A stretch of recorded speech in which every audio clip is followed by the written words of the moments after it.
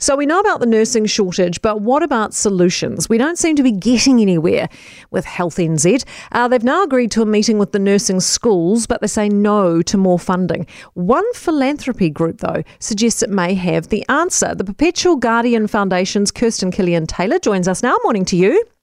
Good morning. So tell us, what do you guys give scholarships to nurses to advance their training, and this is with money from private donors. So how have you got so many donors willing to help?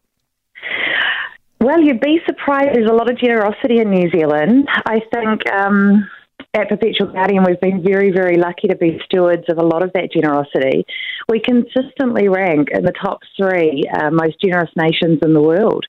And a part of that is directed at nurses. We have a fund in the Perpetual Guardian Foundation that is a collaboration between a number of donors who really have had experiences in their lifetime, I suppose, who really want to support nurses into higher education. How many of your scholarships have helped nurses to become practitioners? Gosh, hundreds over the years. I think these funds were established in the 1960s, 1970s respectively.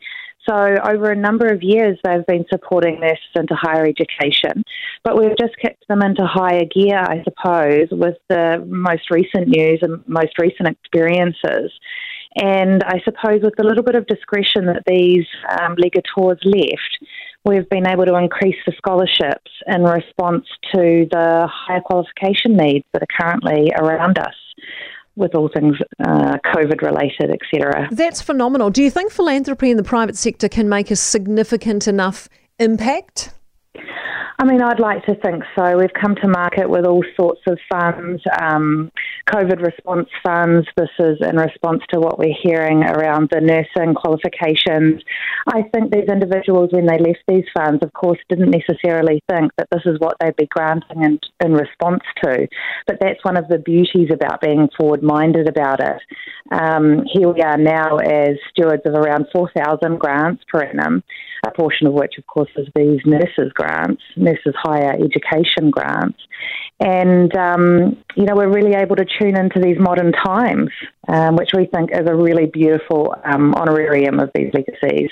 One of the PM's concerns that she keeps banging on about is nurses who train here but don't want to stay here and want to instead take their skills offshore once they've got them. Do you guys see any evidence of that? Not really. Sometimes we do. I think we really enjoy investing in our people. We find if we show the love by these legacies early on and give them the opportunity, that's what makes their hometown beautiful, and we hope they come home. We do often ask if their intention is to stay in New Zealand. Just with our legators being New Zealand-based, of course, we do try and match that out. Sometimes it's possible, sometimes it's not. Do you think the government needs to be a bit more open to working with the private sector? I mean, they give the private sector a fairly hard time, but look at you guys. You're often picking up the slack for them. It's very difficult to know. We really focus on the philanthropic side of things.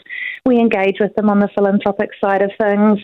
And all we know is that there's not enough funding to go around in so many different sectors. So if philanthropy can pick up that difference and make a difference on behalf of these magnificent private donors, we're more than willing to help.